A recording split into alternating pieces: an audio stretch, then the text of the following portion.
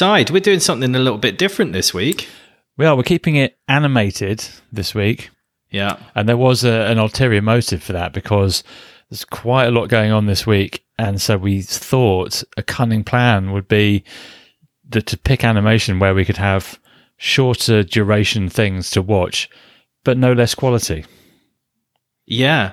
But this is the second attempt that we've had at this. So it didn't work. So in the end, it's taken about as much time as it normally takes anyway. Yeah, we were originally going to record on Sunday. This is really boring for everyone, but that was the plan, was to record on Sunday because we had birthdays and today is Valentine's Day when we're recording this. So we wanted to skip all that. It's so cute. Yeah. And me and you chatting to each other on Valentine's Day. Yeah, and it all went fucking completely peaked on when we tried to do it on Sunday. And so here we are recording on one of our usual days. Because we won't be stopped, much like the Castlevania franchise, which we're due to talk about today. Yeah. That was pretty slick, wasn't it? Seamless, yeah.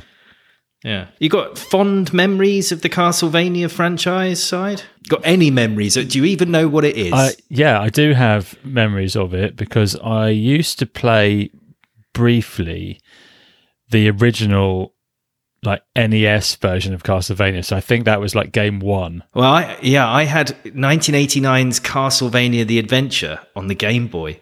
That's pretty rad. Yeah. And it was punishingly hard. Yeah, there was a screen in Castlevania, I think it was the first one, where you had to jump from platform to platform, but they were all invisible and there was no way of knowing. It was just relentless trial and error of guesswork. This leap of faith. And that's kind of shit. Basically. Yeah, that's kind of really turd. And then I bought in a Nostalgia Fest the NES retro thing that you plug into telly that's got 20 games built in, and it's the same. So did it have Super Castlevania 4 on it then? Because that was the SNES one that was released that I also had. Well, I bought the SNES and the NES retro things. They're just in the loft now because I just find them all too difficult. Yeah, and actually the retro appeal wears off pretty quick because it's just really fucking old. Well, I was going to say the SNES one sort of shook things up from the punishingly hard Game Boy one. The SNES one was more just exceptionally difficult, very much like Elden Ring or something like that. Not with the RPG elements, but just that whole trial and error combat. The whole idea that it's supposed to be difficult, that's part of the challenge. And that's why I never really saw more than the first level on either of them. Yeah, I never got through that one. I was considered myself to be reasonably competent at playing the old video games, but not that one. It's too difficult. But then years later emerged this was Netflix's first go at anime, the Castlevania series created by Warren Ellis. And it's not the Warren Ellis who's in The Bad Seeds with Nick Cave. This is a different Warren Ellis. Different one. Yeah. This is the multiple award-winning comic writer, The Authority. He wrote Batman, obviously, and he wrote for a number of different comics and very influential. So, Netflix, I guess, getting the big talent in for their launching of this huge franchise as it is in Japan, anyway. Yeah. Had you had a look at this before I picked it for the show? I had not. Oh, okay. No. So I had watched at least the first two series, and so was going back to start this again because we did series 1, episode 1, and intro, and it starts off the intro. It makes it pretty clear from the get-go that this is not for kids. Yes. So I was playing the video games as a 11, 12-year-old, I guess, when I was on the NES at that time. This is way too violent, and I don't think there's any F-bombs in the first episode, but I did rewatch episode 2 and there's just effing and jeffing and horrendously violent. So it's definitely mature content and a dark tone. Yeah.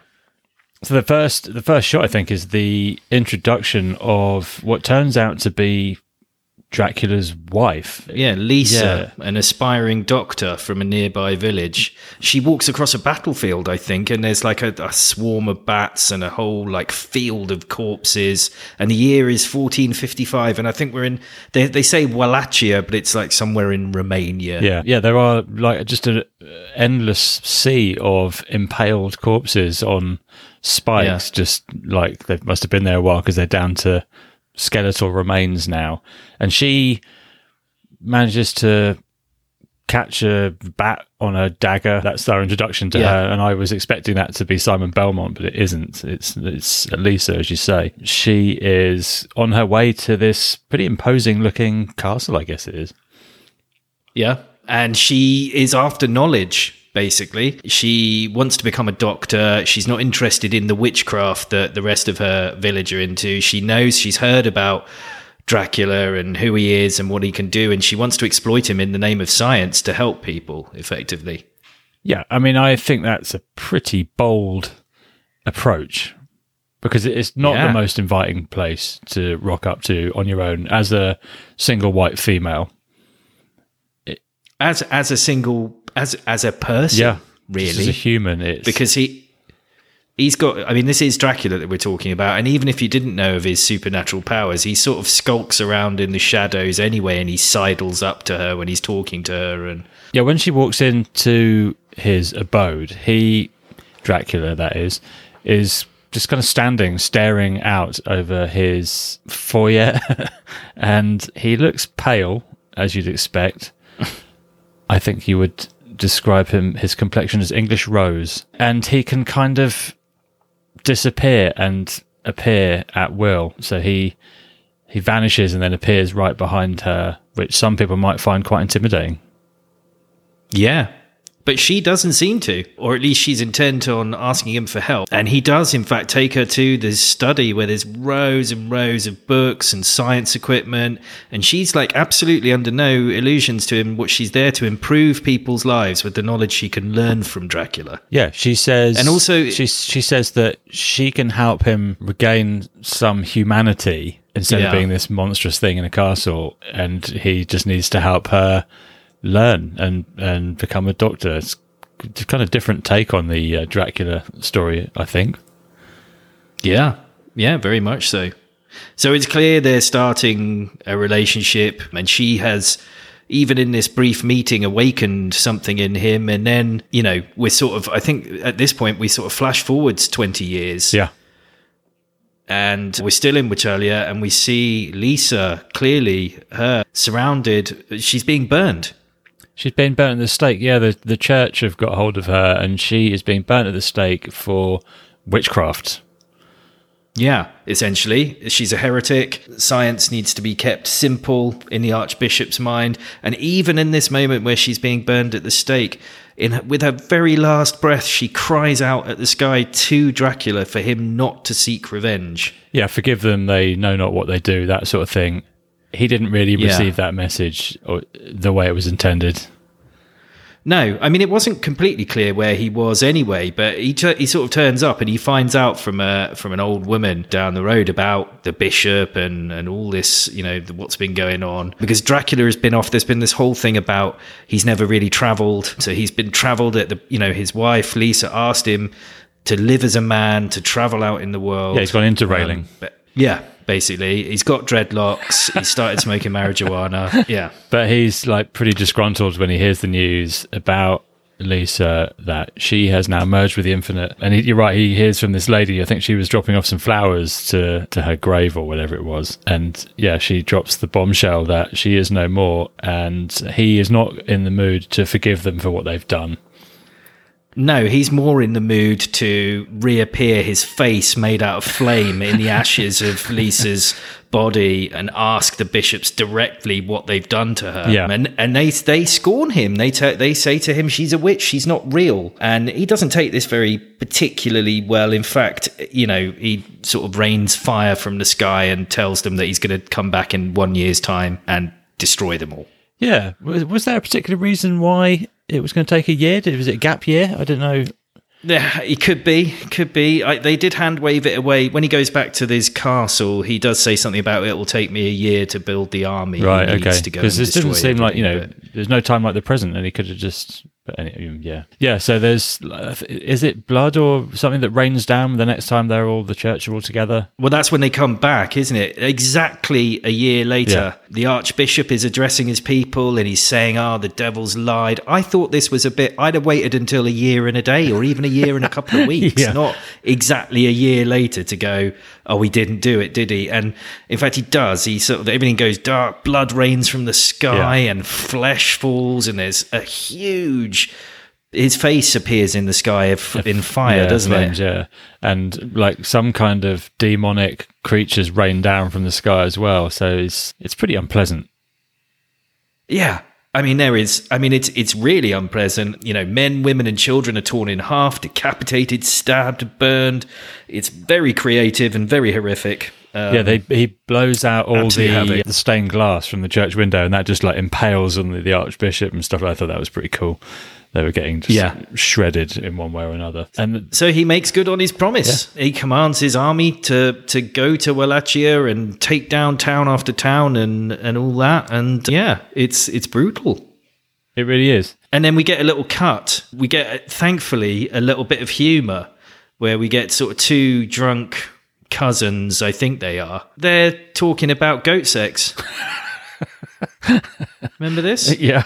Yeah. Well, you need a bit of levity after all that maiming and slaughter. You certainly did, because it's very grim. Yeah. And then somebody comes in and rushes in and says, the town nearby has been attacked to these drunk fools. And then there's a guy in the corner who I think they announce as... I want to say Trevor. Is it Trevor Belmont? Something ridiculous. I want to say Simon, but it's don't... because it's Simon in the games, isn't it? Yeah, we don't get announced, because I went and watched episode 2. I don't know if you did. But they expand on that scene, and it's the guys talking about goat sex and all the rest of it. And then they go on to say about they're the sort of peasants, I guess. And they are just going on and on about how much they hate these old families, and they go on and mention the Belmont specifically. And then when, let's just call him Mr. Belmont, he orders some more drinks. He's just there getting pissed up, and he reaches for some money, and they see he's got a crest on his shirt, which is the old one. So there's a fight ensues, and it's like drunken master. He has to beat them up while he's pissed, but he takes a good thrashing, and that's when all there's loads of swearing and stuff in that one. If you like that sort of thing. So even after the first 2 episodes, there's still, you haven't really got to the Castlevania-ness of it all yet. No, this is more the tortured backstory of Dracula, and letting you know that it's all a bit of a tragedy and stuff. Yeah. So you obviously really liked this, huh? Yeah, I ploughed through Series 1 when I first watched it, and then Series 2, I did a lot of snoozing through it. So I do want to find the time to catch up on it, but I think there's 4 or 5 series now. Oh gosh, something like that. Yeah, it's quite successful, but there is some unpleasantness about Mr. Ellis that we talked about him. He got caught up in the kind of Me Too movement, didn't he? As always, yeah. It seems like every piece of art that we review each week, there's some piece of shit attached to it, and been accused of sexual coercion and manipulation. Yeah, it's unfortunate, because I really enjoyed this. Thought it was actually really good. It's it's that series. We're big fans of serialized storytelling and animation. Yeah. We've talked about that on the pod before, and this is mature, graphically violent. I think the animation was superb. Generally, really, really excellent, and so many really creative scenes. A little bit, it enjoys its violence, and I enjoyed that about it, but it's a little bit dark, a bit grim dark, and a bit serious for my tastes, this one. I don't know if it develops a bit more of a sense of humor. I was happy for the goat fucking, because I really needed that relief. I need to probably it doesn't really that, you get the odd bits like that, but just lots of violence. It's got James Callis in it, who was Gaius Balthar from Scorsese. I wondered who that. I recognised the voice about it as well, because I like him. And Richard Armitage as well, who you would just totally know if you ever watched him, but he'd been in Ocean's 8 and a few other bits and pieces. It is Trevor Belmont. Yes. Yeah. I don't know. Simon was from the comic, I remember that. Yeah. From the game, sorry. Yeah, so strong recommend for me, this one. Yeah. Got no financial data, obviously, because it's Netflix and they're very secretive about that. But I did look up, metrics and really, really high scoring stuff. So it seems to be well received across the board. So yeah, good one.